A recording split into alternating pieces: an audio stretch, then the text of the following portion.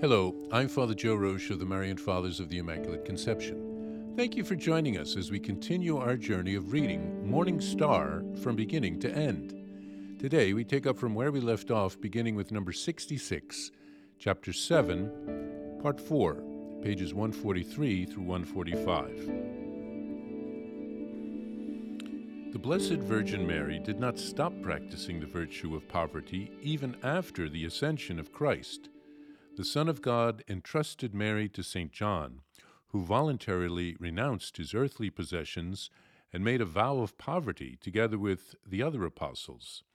He was so perfect and honest in keeping it that he could ascribe to himself St. Peter's words to the beggar who asked for alms, "I have no silver and gold."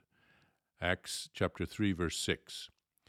Among the followers of Christ, there was no shortage of rich men with sufficient means to provide upkeep, like Joseph of Arimathea and Nicodemus, to whom Christ could have entrusted his mother. And yet he chose poor John to share his poverty with Mary, for she neither had nor desired anything.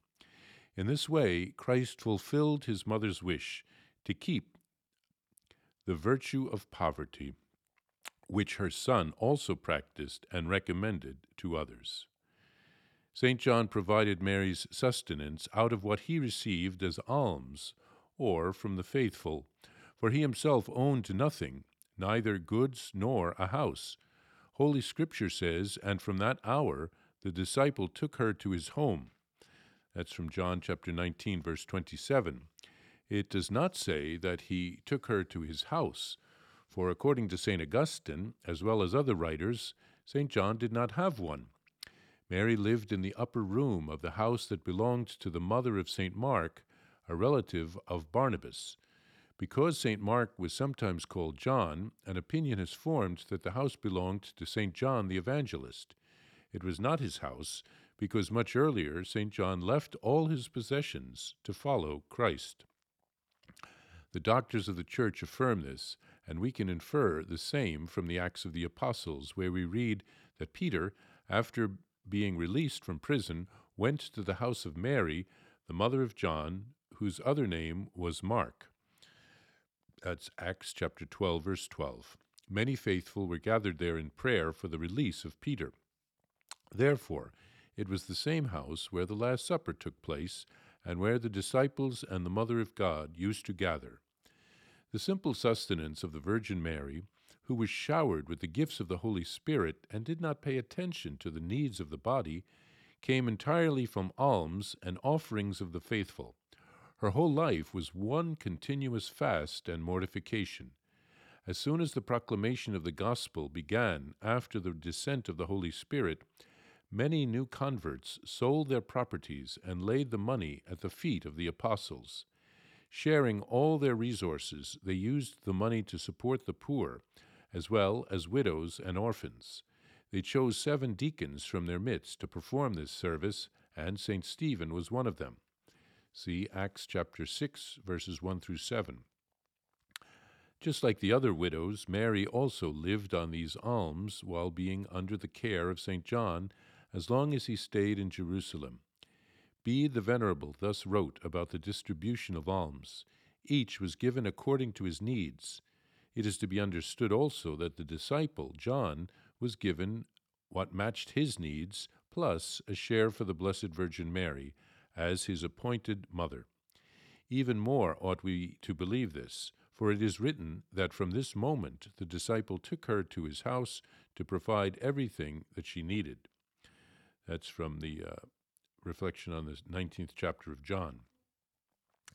Undoubtedly, the Blessed Virgin Mary remained on earth after the ascension of Christ to give to the disciples and all the faithful the example of virtues, including the evangelical virtue of poverty.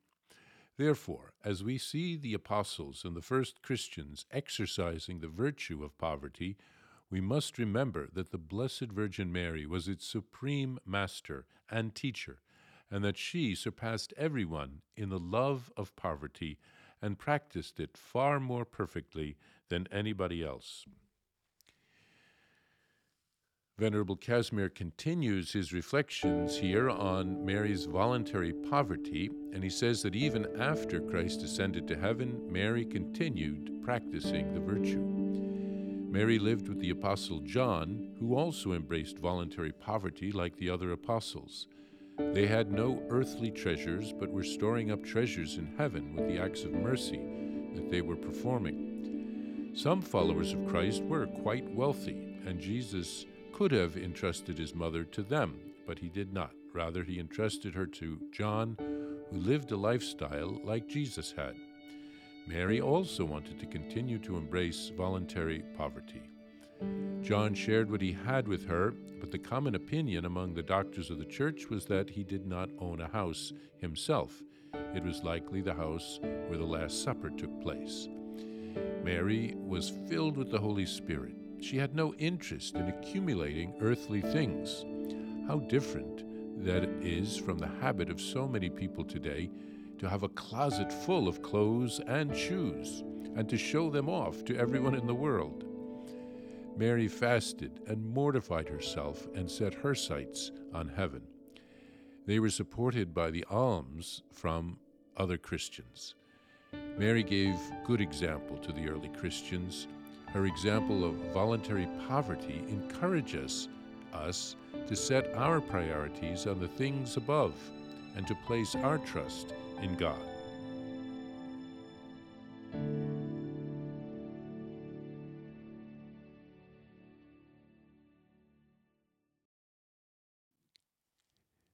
If you would like to receive a Venerable Servant of God, Casimir Wyszynski prayer card, visit shopmercy.org. Now let's pray for his beatification and intercession. In the name of the Father, and of the Son, and of the Holy Spirit. Amen. O God, joy of the saints, make us glad by raising to the honors of the altar your faithful servant Casimir, and grant us the zeal to imitate him on our way to holiness. Amen. O God, merciful Father, in the heart of your servant Casimir, you aroused such a great zeal for accomplishing corporal and spiritual deeds of mercy. Deign to grant to us, through his intercession, the grace for which we implore you.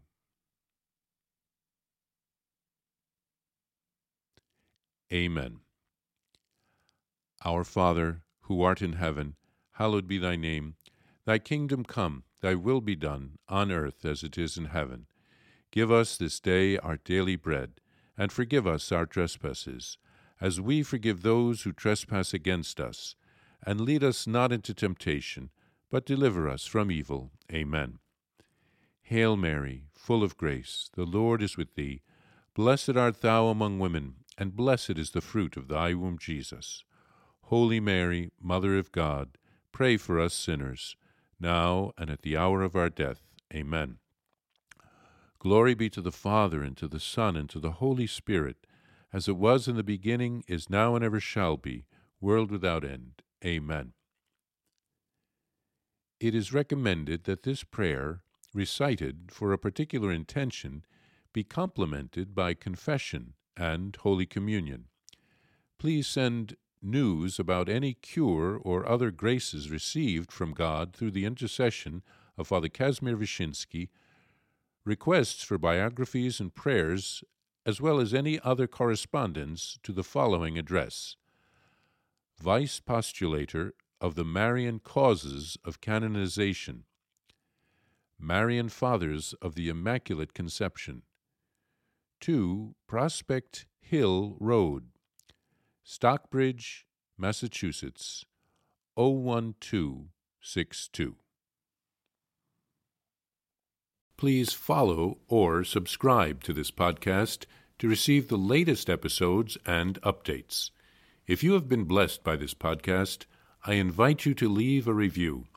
Reviews greatly improve our podcast ranking and will help spread this podcast to other people throughout the world. Are you enjoying this podcast?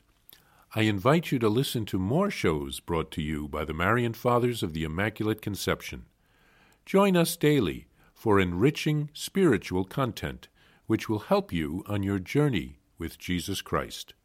Simply visit DivineMercyPlus.org for a complete list of our shows.